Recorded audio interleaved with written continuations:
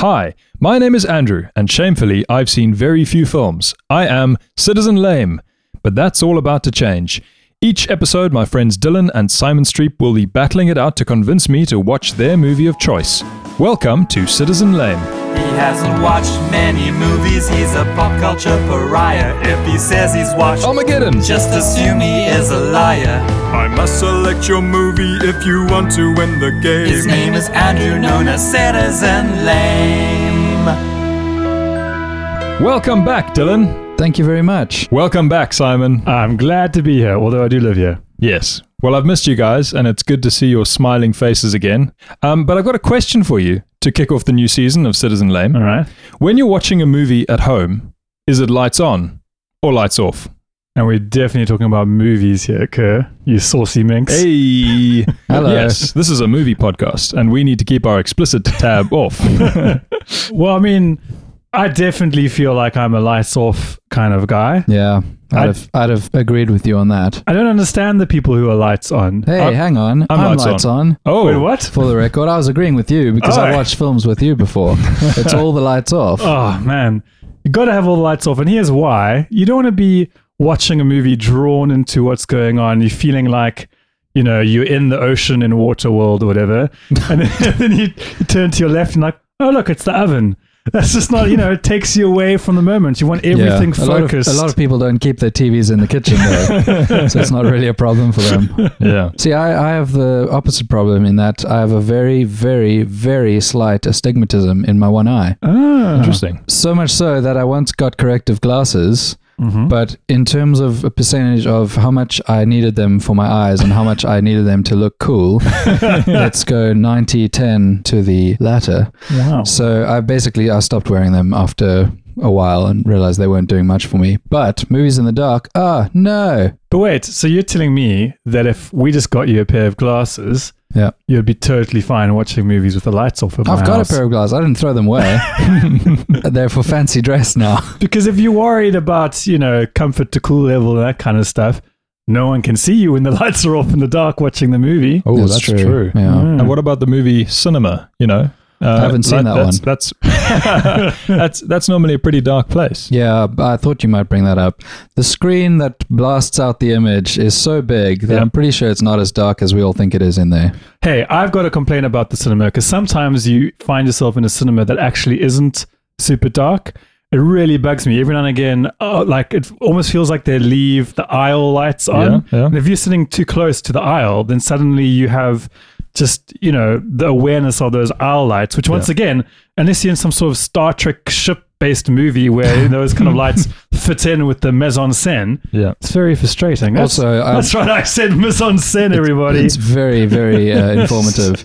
I'll jump on the back of that too, because when you're watching a film in 3D in a cinema with aisle lights, sometimes the aisle lights will catch and reflect in your actual glasses and Yes. bounce back into your eyes. Even if you weren't looking at them, they still get you from the back. And you become aware that like your glasses might have a little bit of a notch in them or something like that. A Smudgy. smudge. And then you're sitting there going like, oh no, why does Bilbo Baggins have such a dirty face? It's just my glasses.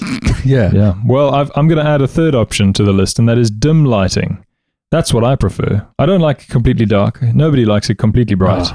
I'm going to say dim lighting. What's completely bright? You're talking about like adding extra lights. Well, I don't know. I mean, you're the one with the stigmatism. You know, I presume you need sort of spotlights on yourself in the TV. Yeah, that's true. I do not like dim lighting, but I don't like dim lighting anywhere. I feel like lighting needs to make its mind up. It needs to be bright and all needs to be dark. It can't be this in-between nonsense. It's like weather. I hate it when weather's just like overcast. Either rain, full-blown hurricane, or just, you know, bright summer's day. This is true. I prefer a light on from another room in the house, providing a light source adjacent to the room you're in. We go. That's pretty good. Have I won the quiz? I think you've won the intro question. Yay! Alrighty, let's begin. Here's how it works. Dylan and Simon have each chosen a different film and will be competing against each other in an effort to get me to watch their film of choice. The plot twist is, I don't know what movie they've each chosen. Each round they'll pick an aspect of their film in order to convince me, by any means they can, that their film is better than the other. After 5 rounds, the person with the most points will reveal the name of the film which I have inadvertently chosen to watch. And then, I actually have to watch it. But first, let's talk about the movie that we ended last season on. And that movie was Elf. Now, Andrew, Yes. we have a thing at this podcast, Yeah. and that is when someone wins, everyone has to watch the movie that won, so we can all share a moment together and talk about it. Oh, it's very important. And it's kind of baked into the rules, yeah, Yeah. the conceit of the show. Yeah, it's a and the given. listeners get to then watch the movie as well and then hear our thoughts afterwards. exactly. It's a wonderful format, Yeah. as I've been told by all our 20 listeners. But I heard that you, for some reason, over the last year's Christmas holidays, when you should have been watching Elf, not only did you not watch Elf, the movie that I managed to sneak through and you selected, you watched Klaus, which is the movie that lost, the lesser of the two movies, it turns out, according to that episode. You watched that and just didn't watch Elf until apparently, I'm hoping, last week. But even that, I don't even know if you've even bothered to watch it. Yeah. I mean, can I defend myself? Yeah, try. Okay, all right. Well, the format of the show is that I have to watch the movie before the next recording. Yeah, I know what you're about to say here, Kurt, but think about it. Right now, when we're recording this, even though it'll probably release in November, it's mid-October. It's a ludicrous time of year to watch a Christmas movie, whereas if you'd done it last year like you should have... Okay, well, here we go. I mean, I need to be an impartial judge. You would not like me to be swayed by things like Christmas cheer or spirit. So I decided to wait until the very last moment when it would be freshest in my head and I could give you my honest opinion. I just All want good to know... points, except that he watched Klaus. Yeah, I just want to know. Last year Christmas, when you sat down and you knew you Yeah. had to watch Elf, Okay. what made you go proactively, do you know what, Claire and the children, I'm not going to watch Elf, which is a perfectly fine family movie. We're going to watch this horror show of a Christmas I movie. think what you'll Brilliant find... Christmas I mean, movie. yeah, exactly. I think it was a brilliant Christmas movie. And, but that's, that's for free. That's not an official review. Okay. It popped up first on the streaming service that I was using. Oh, okay, cool. Well, there, that's a watertight defense. What did you think of Elf, Kerr? I did watch it recently. So these are my thoughts. So the phrase "nimble fingers, natural cheer, and active minds" needs to be adopted into all of our lives. I think at all stage. All right. I'll just say at this point that your notes are falling on deaf ears for me because I watched this 17 months ago. Was that a phrase that came up in the film? Yeah, only once though. Okay.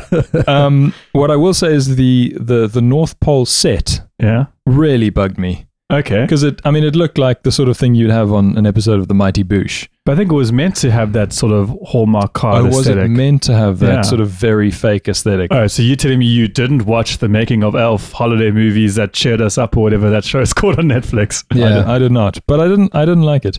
I did, however, like the funny panic that set in after the shower scene, which you described. Yeah. That was very amusing. Also, the extended burp. I mean, a good long burp. Yes. There's nothing really funnier than that. And it does the classic of going on longer than it should. Yes. Where then you think, well, this can't go on this long, surely. And then it does. Suddenly it's not very funny anymore. It's still going. This is hilarious. Yeah, it was great. Yeah. The Bigfoot homage was excellent. There was a shot where he was kind of caught on camera. yes, gotcha. And it's the same as that famous Bigfoot Yeah, picture. I remember that. I really liked the aggressive Santa. Like, it's always good. You must have loved Klaus Yeah. then. And I've written here weird horse steaks. Which I'm trying. Oh yes, now I remember what it is. It's like the climax of the movie is where they're trying to get the sleigh off the ground, Yeah. and the baddies are like park rangers, and they're sort of, I don't know. Did the movie come out after Lord of the Rings? Because they basically made it seem like the The ring race. yeah, on their horses. But basically, the whole movie All right. is just one joke. Okay. And that joke is guy in an unfamiliar territory does strange things. Okay. And did you enjoy that particularly one joke? It got a little bit old Wow. for me. Oh, wow. And so I'm That's gonna- very interesting. And so I'm going to give the movie 6.5 out of 10. Do you know what? I'll take 6.5 out of 10. Yeah, I mean, at least he watched it. Yeah. I also wrote some notes from very long ago, and I liked the scene where he went from, I think, the North Pole to wherever he ends up, Manhattan. Yeah. And he's on an ice block, but it's like in stop motion, and the ice block gets smaller and smaller. Yeah. And then it's like really small as he gets off. I thought That that was really fun. That was great. So my note here is ice block gets smaller. And then I've got drinking bottle of Coke. Now, Andrew, Oh, yeah. I remember what this. is funny about that? Because as I say, I wrote this down about 20 years ago when we were meant to watch the film. It's clearly just a blatant product placement, but essentially they're sitting down having dinner, and there's a bottle of Coke for the table, Yeah. and I think he eats something and he needs to have a drink, and Yeah. he just downs the entire bottle. Is this pre the long burp? No. Wow. Oh, you'd really think that one Yeah. would lead into the other. Oh, maybe it is. I don't know. Sorry, I can't remember. I have such a terrible memory. Whoop whoop. Alert, alert. I'm looking for a disaster movie made from all natural ingredients. Yes, you heard correctly. I've asked Simon and Dylan to assist me by giving me 2 natural disaster movies to pose to me. Now, I'm not the sort of guy that goes out into nature looking for trouble. But sometimes Mother Nature comes looking for you, and boy, can she get grumpy. So, before we get into it, guys, how do you feel about natural disaster movies? I do like a couple of them. It was quite a difficult episode to prepare for, to be honest, because the ones that I liked, I didn't know whether you would like, or I thought that maybe even a complete Luddite like myself. Yeah, you would have probably seen them. Like Armageddon. I quite like Armageddon. Yeah. I don't really know if it falls into a natural disaster movie because whilst the threat seems fairly natural, the way they deal with it, Very, very bizarre. yeah, I mean, it's not supernatural. They don't like call in ghosts and stuff, but it's definitely not quite natural. And that really made me think of this debate that we were having off air. I want to know if you guys have actually come up with any conclusions yet. Would Sharknado be considered a natural disaster movie? Ah, yes. So I say, I haven't seen Sharknado. I'm just going to put that out there. In terms of Sharknado, I am Citizen Lame. But I say that it needs to be natural in the world of the movie. Okay. So for Armageddon, it's an unnaturally massive meteor that's coming, and it's unnatural to send up drillers instead of astronauts to sort the problem out. But in their world, it's a natural disaster. And I don't know if the Sharknado in Sharknado, the titular Sharknado, was created in a lab of some kind or with machines. But if it's just a tornado that's swooped up a couple sharks, that's 2 natural things. That's a natural disaster. That but sounds I mean, about right. if you're saying it's natural in the world of the movie, then Yeah. surely we're talking alien invasions are allowed. Because if the aliens are in the movie, they're natural in... Yeah, the aliens are different to a tornado. There you go. Definitive. Well, I was wrong. It was weird when Armageddon came out. This thing happened twice. This phenomenon where there was Armageddon and Deep Impact, I think same year, very similar film, and then there was the Dante's Peak volcano. Yeah. Why does this happen? Why doesn't this happen more often? Actually, it's quite fun. It is fun. Studios competing for basically the same movie at the same time. There's even, and I don't think this fits into natural disaster, but Ants and A Bug's Life. Very similar No, movies. I think That's true. I think I'll have to elaborate on my description of what is and isn't. Okay. I think it's a non-sentient entity. Okay. It can be a natural non-sentity. disaster. Yeah, non-sentity. Yeah, exactly. Well, it's time for round 1, the star. If there's a calamity to be averted or a disaster to be dodged, it's got to have someone who is up to the task. Before we get engulfed in debris, I'd like to know who the main star of your film is and why you think they are such a force of nature. Dylan. Okay, so one of the main leads in my film, surprisingly, is none other than the late, great Bill Paxton. Now, why surprisingly, you might ask? Because Mr. Paxton was not on average what you'd call a leading man. He tended to land more supporting roles, but he always elevated them into something memorable. Whether it was Weird Science's Chet Donnelly, the older brother turned gross trash monster, or True Lies' Simon, taking a fantasy backhand punch from Arnold Schwarzenegger, or Aliens' Private Hudson, and his iconic delivery of, "Game over, man! Game over!" But in my film today, he thrives as the leading man, leading a crew of, let's say, natural disaster enthusiasts as they travel cross-country, trying to achieve their life's work, while also trying not to get killed in the process. I'm going to take a wild guess here and say right off the bat, I don't think Andrew knows who Bill Paxton is. No. You're absolutely right. So Dylan, I hope to hear more about Bill Paxton quite soon. But Simon, I'd like to hear about your star first. Andrew, you're going to love him. He's been an army veteran suffering from PTSD in Cherry. Next year, he'll be hunting treasure with Mark Wahlberg in Uncharted.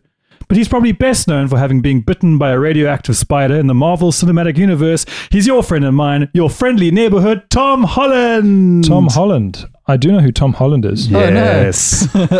Tom Holland, this is actually his first movie role, which is quite exciting. So this is the film that started it all. And in it, he's just amazing. He's got depth, he's got passion, he's got urgency, he's got it all. At one point, when natural disaster is at its, highest, he climbs a tree, and I can imagine a talent agent watching this thinking, look at the finesse when he clings onto that tree, almost like he's some sort of Spider-Man. Hey! Right. And one of the good things about this film is that it very handily avoids the Tom Holland problem. I don't know if you guys know what the Tom Holland problem is. Can I have a guess at what the Tom Holland problem is? Is it that he looks younger than he actually is? Yes. Because I've watched the aforementioned Cherry, where he plays someone who's just gotten back from war, and you kind of go, nah, you're in high school. You're in high school, man. You haven't gone to war. Yeah. And like it's genuinely a real problem. Even with the Uncharted trailer that I watched for the movie that comes out next year, I was just like, oh, why are you bunking school, man? Go you shouldn't be out hunting treasure. Go back to your classes. And so I do think it's going to be a problem later on in his career because, I'm guessing most of us discovered him like the rest of the world in Spider-Man films. And so to kind of view him as not that, I think it's going to take him quite a lot of time, especially because he just looks so cute. It's true. Is this Uncharted based on a video game? It is. Is this going to be the best video game movie adaptation of all time? Yeah. Well, we'll have to bring that up in season 40. Look, back to Bill Paxton. For some reason, and I'm assuming this is based purely on alphabetic similarities alone, the world sort of developed like a color blindness around Bill Paxton and Bill Pullman. Oh. The kind of thing where you'd hear, oh, I love that rallying speech at the end of Independence Day. Bill Paxton gave me shivers. That wasn't Bill Paxton. That was Bill Pullman, you idiot. Are you sure? Pullman for sure. Paxton, Pullman. Well, luckily, two very special people called Mike and Joe gave us PaxtonOrPullman.com. And I urge listeners to go visit this website, but I'd just like to play you a little clip from it. This is preparation for a little quiz at the end of the website. Here we go. I'm Bill Paxton. I'm Bill Pullman. I'm Bill Paxton. I'm Bill Pullman. I'm Bill Paxton. I'm Bill Pullman. I'm Bill Paxton. I'm Bill Pullman. Paxton. Pullman. Paxton. Pullman. Paxton. Pullman. Paxton. Pullman. I'm Bill Paxton. I'm Bill Pullman. Amazing. I love it. It kind of repeats itself at this point. Very aggressive. It's like Moby, Michael Stipe by Adam Buxton. Amazing. So, yes, I recommend going on to PaxtonOrPullman.com and checking that out and then taking the quiz, which is quite fun too. So what I thought might be a good thing to do is, you know how on Google you can start typing something and it will complete the phrase? Yes.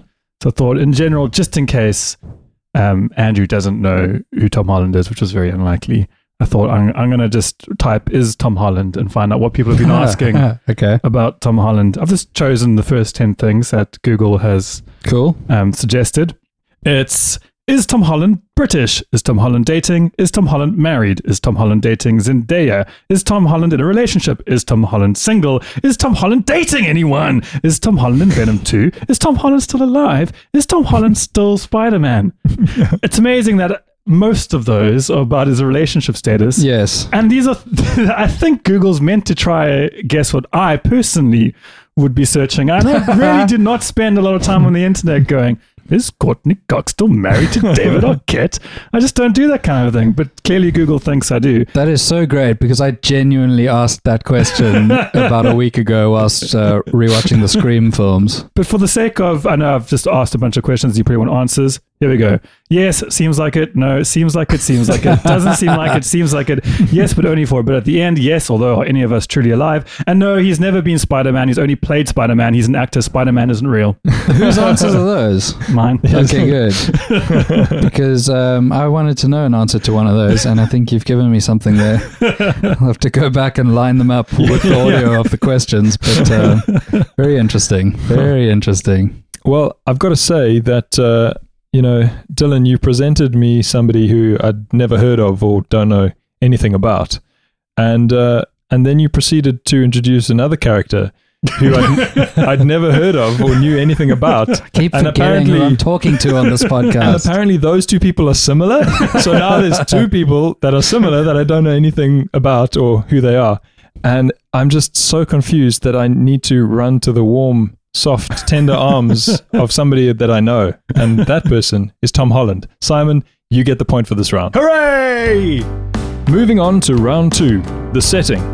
The location and year a film takes place sets the foundation for a story. A foundation that might fall into the sea when put under the tiniest bit of scrutiny.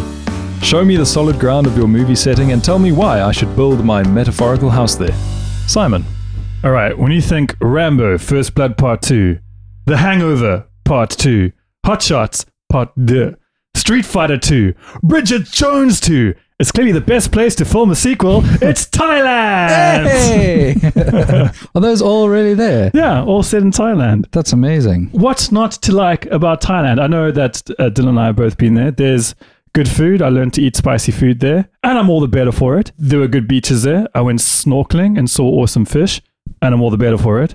There were good people. Strangers were always happy to help point out a good tourist destination and a place to buy a suit, and I'm all the better for it. It's Thailand, baby! Woo! Have you ever been to Thailand? No, I have absolutely no interest in going to Thailand. What? Oh Yeah. boy, Oh, this, no. you say I know, but just wait until you hear my setting. My film is set in Oklahoma. Oh, interesting. Now, of course, we all first think of the Rodgers and Hammerstein musical Oklahoma, but that's Oklahoma with an exclamation point. So really, Oklahoma! But no, we're talking about Oklahoma, the 20th largest state in the US of A, Ah. covering an area of 69,899 square miles. Mean is barely worth mentioning if you're the 20th of something. If you'd indulge me, I'd like to play a very, very quick round of Guess That State Blank, Oklahoma edition. Okay. Now, there's a point each for each of you for every one that you get right each. Sounds good. Does that sound right? Let's start with something easy. The state capital. jeez. Oklahoma. I don't know. Almost. Oklahoma. Oklahoma. Oh, very good. Points for comedy will not be awarded. It's Oklahoma City. So simple. Okay, man. the state nickname, go. Oklahoma. No. Oakley. No, the Sooner State. The state flower. Oh, the rose. It's not that. Some sort of tiny shrubbish bush. Well, sort of. It's Daffodil. mistletoe. No, it's mistletoe. The state animal, Panda bear. I was just going to say normal bear. it's the bison. And lastly, with a score of 0 each, let's go for the state fur bearer. The what? Sorry, the what? The state fur bearer. What does that mean? There's a fur bearer. There's a bunch of listen. What's There's a fur bearer? There's a You're bunch talking of about a fur specific bearers. person? What does it mean to bear it's an a fur? animal. It's an animal that has A beaver. fur in it. Nope. Oh, a bear. Grizzly bear. Nope. It's the raccoon, and that was Guess That State Blank Oklahoma edition. Oh, I mean, I know less now than I did when we started. Well, that's not true. You know, bison. Andrew, I think I know how to win you over to Thailand. I know how you appreciate a good toilet. Okay. The toilets in Thailand. They're a dream, Andrew. The toilets in Thailand. They all have the bidet functionality. Okay, I'm listening. And so if you've ever wondered, am I clean enough down there? Oh no, this is potty humor now. No, not potty humor at all. Very practical. You just use some water and then you leave feeling the cleanest you've ever been. Okay. It's- And the bathrooms are not the better for it. do you feel like this feature as a part of Thailand where they shot or whatever, Yeah. it comes through in the acting? Well, I think because of the natural disaster, they're all quite dirty by the end of the movie. Okay. But presumably, if they had taken a bathroom break, there was one area of them that would be sparkling clean. that's- Andrew, I cannot emphasize how much I love the bidet. I mean, It's good to know. Dylan will know from having gone on many street adventures. Like, I take quite a while in the bathroom because I'm quite thorough in making sure that I've cleaned up well. Well, now it's this too- whole now it's too conversation much. is just, it's got, Oklahoma's got mistletoe, Yeah, the mistletoe, Sooner yeah. State. Yeah, take me back to that. No, off the record, I do agree with you. I think the bidet is a wonderful invention, It's and amazing. they should really attach them to more bathrooms here. Yeah. The best you can do in most bathrooms here is if you have one of those shower baths, is take the nozzle from the shower and make Andrew, it venture no, to the- come on. Look, I think Simon realized that he was struggling a little bit and was trying to tie me in with a feature that doesn't originate from Thailand and Andrew, isn't like specific to it. You know, you can buy a bidet from basically any shop anywhere in the world. Take note, Simon. You can buy one, I apparently. want to know, Andrew, because I'm seeing where this is leaning. You're going to choose Oklahoma, which you don't even know anything about. If you were to offer me the choice to see a bidet or a bison, I can tell you what I'm going to watch. But I want to know, before anything was revealed, you were already slanted towards hating Thailand. What do you have against the Thai people and their place? I don't have a problem with the Thai people. I'm sure they're wonderful. It's just not something that's on my bucket list. Okay. Or should I say my bucket list? Very good. You should. So, yeah, I think I want to see a state that's got bison, that's got mistletoe, that's got what is it? Raccoons. Raccoons. I'm less excited about the raccoons.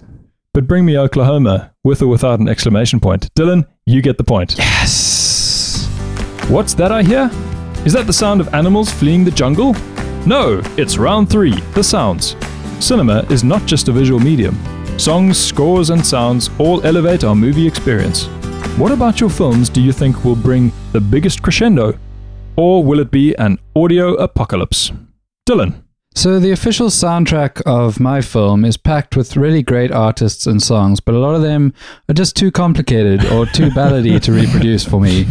And I wish I was talented enough to recreate some of the stirring orchestral score. But also, a lot of the titles on the official soundtrack would blatantly give away what film I was talking about. And I know listeners at home, they already know. Obviously they know, but this is Andrew Kerr we're talking to. So anyway, you do hear a little bit of the unmistakable Goo Goo Dolls. Yes, as a car pulls up after a particularly adventurous scene. So I thought I'd bring a little bit of that today. You only really hear a bit of the verse and the chorus as it's playing on a car radio and is swiftly cut off. So that's what I'll be playing for you. It's a song called Long Way Down. And it's sung by the lead singer, whose name... Thank goodness. Yeah, his name eluded me for a while when I was thinking about the band. I knew it was John something and then like a vaguely Eastern European sounding surname. And I kept just coming back to John Krasinski. I knew it wasn't him, but eventually I Googled it and it's John Rzeznik. But they also have a bassist called Robbie Takak. For some reason, they let him sing on occasional songs. I know Simon and I have discussed this ad nauseum over the years. It doesn't really make any sense.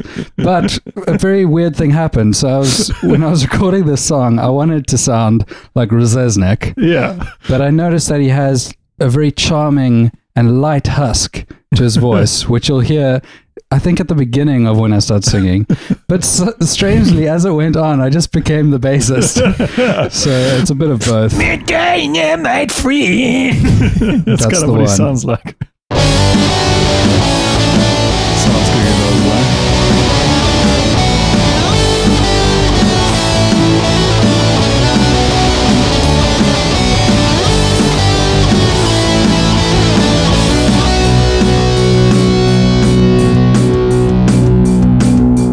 Oh, here you are. There's nothing left to say. You're not supposed to be that way. Did they push you out? Did they throw you away? Touch me now and I don't care. When you take me, I'm not there. Almost human, but I'll never be the same. Long way down. I don't think I'll make it on my own. Long way down. I don't wanna live in here alone. Long way down. I don't think I'll make it on my own. I never put you down. I never never pushed you away. Not supposed to be that way. Very nice. So there you go. I mean, There's thank what you. there's what it would sound like if the main singer kind of just left the stage and left the bassist to sing. That was Why great. do they let him sing? I don't know. I think he must just like have something on the main singer, like some Yeah. dark, deep secret that he knows. I remember we watched the Live in Buffalo DVD back in like early 2000s. Yeah. And there was like a studio tour like on the extra features, and it seemed like he owned all the gear maybe. There's definitely something like that going on. That was great. Thank you, Dylan. Oh, thank you. Simon, what do you have for me? All right. Well, I have a piece of music that I also can't share the title of because it would give away the film. It's by a composer, I think he's Spanish, called Fernando Velázquez. It is absolutely beautiful. What I really like about it is it reminds me a lot of Michael Giacchino's soundtrack from Lost. It's got like these amazing strings and pianos and everything. Anyway, I'm going to play you just a little brief sneak peek of kind of what it sounds like, and then I'll share something else with you after that.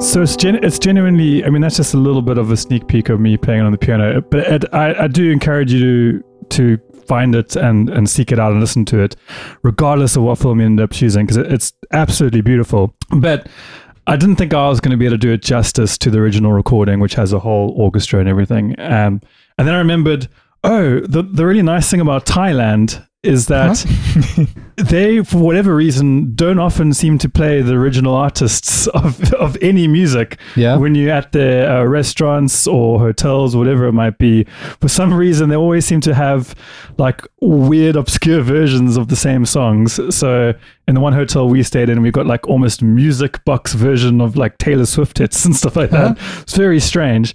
So what I thought I'd do is I'd create just a little dance remix of the Yes. same song. So here we go.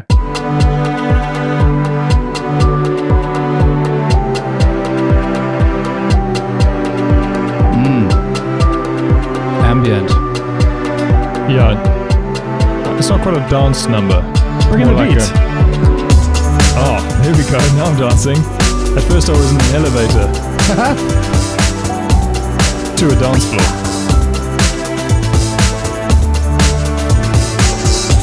Could have get any better. Oh yeah, here we go. Woo!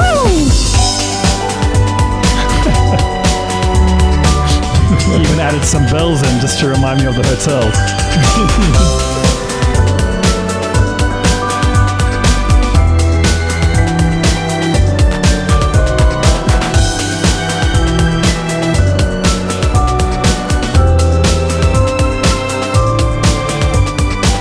You had fun making this. All it's missing is really scratchy vocals by the bassist from the Goo Goo Dolls. I mean, we all felt that. We're all vibing now. I just want to know, would your film be better if you re-edited the scenes that I imagine are quite dramatic, but put that track in? It would definitely make the natural disaster feel more fun. This is a tough one. You guys have this round. You guys always excel. So it's a really tough one. But I'm gonna have to make a decision based on emotion. And I went on a holiday to Namibia when I was a teenager, and it was an amazing holiday. And at the end of the holiday, we were in Windhoek, and we went to a restaurant basically the night before we were going to drive back. And at that restaurant, they were playing a CD. And on that CD, which they played multiple times, Simon's remix. it was a CD of covers. Okay. And the covers were panpipe covers of famous songs. And they weren't good panpipe covers. And purely for that reason, for that the memory that was brought to the surface when Simon's tune was playing, I'm going to give the point to Simon. Yes. Well done, Simon. It's time for round 4, the scenes. If you saw a volcano erupt or a landslide slid, A landslide slotted, it would forever etch itself into your memory and cause a visceral reaction upon reflection, as would certain scenes in many movies. They might make you laugh, cry, angry, and or scared. Please describe in a spoiler-free way your movie's standout scenes.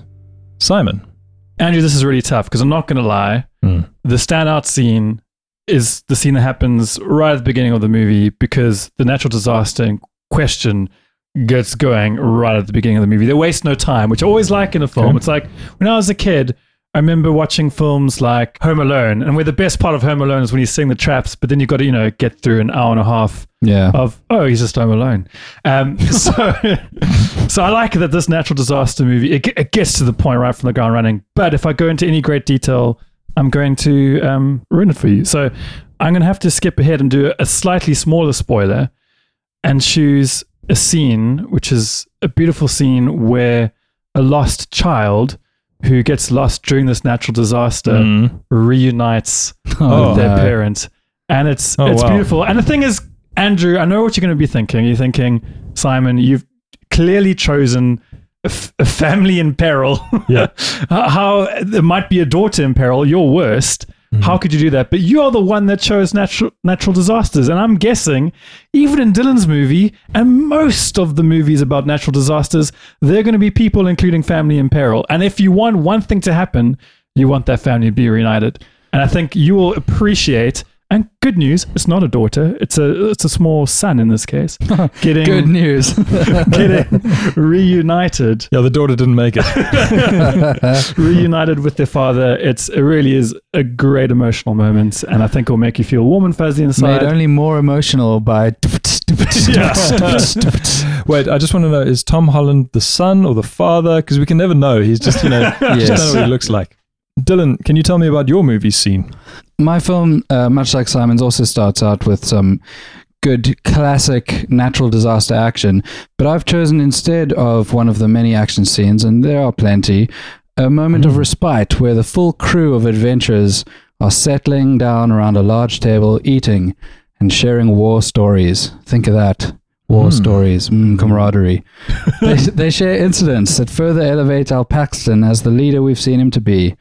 There's a strange moment. He's got this fiance with him who's kind of been like a fish out of water this whole time. It's just been dragged along on this adventure. Fiance out of water. Fiance out of water. And everyone's kind of telling these stories, going around, one-upping each other, and this rating system emerges of how they classify these natural disasters. And let's call it the G rating, in inverted commas. So they'll talk about it, G2, oh, that's it. Well, what about a G3? And somebody says a G4. And then the fiance, she goes, what about a G5? And the whole room goes quiet and everyone's kind of looking down at their peas on their plate. It's so strange because obviously it was leading towards, it's like, what, a G4 is worse than a G3? Surely that would mean a G5. But anyway, it's very strange, but it still works. And it's a lovely scene, as I say, in amongst all the action, to get to know these characters and the relationship that they all share. A little breather before we set off again. I mean, I do like the sound of that scene, but if I'm just going to try sway Andrew towards mine very briefly, it sounds like the people in this scene, based on what you've just said, go out looking for the natural disaster. Cheeky. Whereas my family, that beautiful moment, they weren't looking to have this natural disaster upset their day. They overcame and found each other amidst the chaos. Well, as a little kicker, maybe this will help. The female lead in this film, who I've not even mentioned for risk of giving away to the many listeners what this film is, who've known from the first second I said Bill Paxton, she's left the table now. She's gone to have a shower. Don't worry, the film is PG-13. For some reason, there's a moment right before the shower scene cuts, and it's the sound of the water or something to do with the soap. How can I say this? It makes a really large farting sound. And it's really bizarre. Wow. I don't know how it got through the edit. And I suggest literally everyone listening, and Kerr, even if you don't end up choosing my movie, please go to 49 minutes, 43 seconds and check it out. I mean, Dylan, if I didn't know better, I would think that you were trying to catch me on a cheap farting joke. But luckily for you, I'm going to set that aside. You had me at PG-13. Now, look, that's not the only reason that I'm making my decision this way. But the great thing about people in a film telling potentially frightening stories is that isn't happening to them at that moment. Right, they lived through it. They lived through it. They did it already. And you don't have to feel that fear. You can just listen to somebody telling a nice story. So for this round, I'm giving the point to Dylan. Hey! Finally, we come to round 5, the story. I assume all disaster movies are just people running away from stuff. But presumably, there is also a plot involved. A story that can entice you to watch till the end, where hopefully they'll make it out alive and have a lot of cleaning up to do. This round is worth 3 points. What's your movie story? Dylan. All right, so the story of this film. A former storm chaser is sucked back into his old way of life when his soon-to-be ex-wife informs him that his project to more accurately predict dangerous weather patterns is more achievable than he thought. Now, this film even manages to have a villain in the form of a crew of rival storm chasers led by Jonas, who is, quote, in it for the money, not the science. Filled with nail-biting action, a massive ensemble cast, great music and orchestral score, and all the big, clunky 90s tech you could dream of, this film is a classic of the natural disaster genre. Interesting. Wow. I mean, I feel like you've given us a clue there as to what particular weather element, him getting sucked in. Did you like my clever wordplay? I liked it. And Simon, what about yours? Well, Andrew, and like this storm chaser over here, who's reveling in works of fiction that some scriptwriter penned whilst dreaming up some old bollocks. My story is a true story. Oh, okay. And because I know that you're in a Christmassy mood from watching Elf, it's basically a Christmas adjacent movie because it takes place round about Christmas time in Thailand, where a family from Japan who are on holiday find themselves in the middle of a crazy natural disaster, and it is tense and thrilling and exciting and heartwarming. Okay. You're not going to tell me what the disaster is, I take it. Well, I feel like Dylan didn't share what his disaster was. That's true. Lest you figure true. out the twist. So Sorry. I'm not going to tell you what my disaster is, and rather have you make an impossible guess as to what mine is. All right. Well, I'm very much in the dark from these two suggestions. Both stories sound interesting. Mine may not be a true story in the sense that you're talking about, but these natural disasters occur plenty. That's it. They just occur plenty. I'm in Oklahoma. And there's been a huge number of people that have claimed to become meteorologists and seek out what the leads in this film were trying to do in real life. And as a touching note, with the passing of Bill Paxton, they used weather mapping GPS coordinates to put his name over a large area in Oklahoma, BP. And I just thought that was quite nice. I mean, it's inspiring, and it's almost as inspiring as seeing a family overcome a very yeah, there are a difficult lot of families in that one, Simon. Well, I hope I'm not the only one who feels like they're sitting on the sidelines of a conversation they don't understand anything about. So, listeners, I'd like to know if there's, other people out there in my position who are just complete imbeciles when it comes to this stuff. But I have to make a decision, and this round is worth 3 points. And I've got to decide based on the story, and I'm going to be honest, the story of a storm chaser being brought back in with a whole bunch of clunky 90s tech, I mean, that sounds way more appealing than just some random family going on a holiday and getting stuck in a natural disaster. hectic. And so, Dylan, you get the points for this round. And I can reveal that the winner of this episode is Dylan. Yay! Well done. Congratulations. Commiserations, Simon.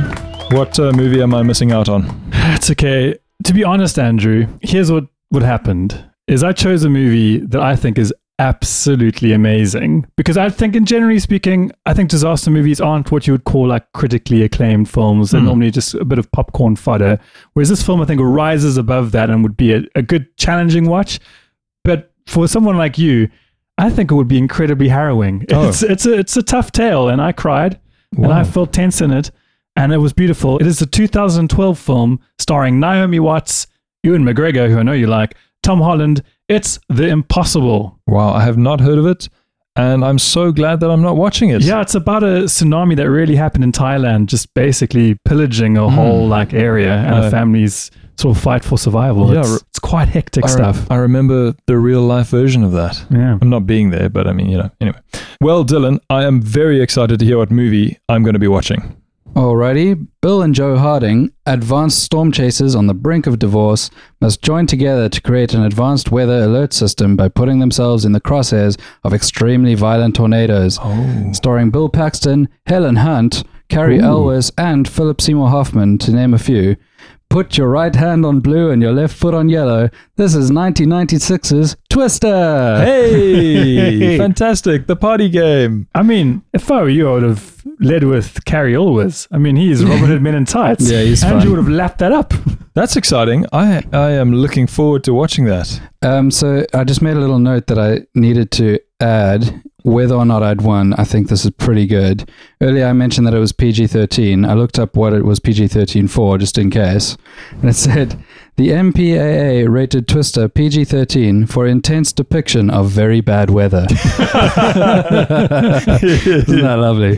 That's superb. Well, that's it for this episode. Join us next week in the battle for my movie affections, as well as a report back of how I enjoyed Twister. If you've yet to watch that film too, you have 7 days to join me in my education. Until next week, goodbye. Bye. Bye.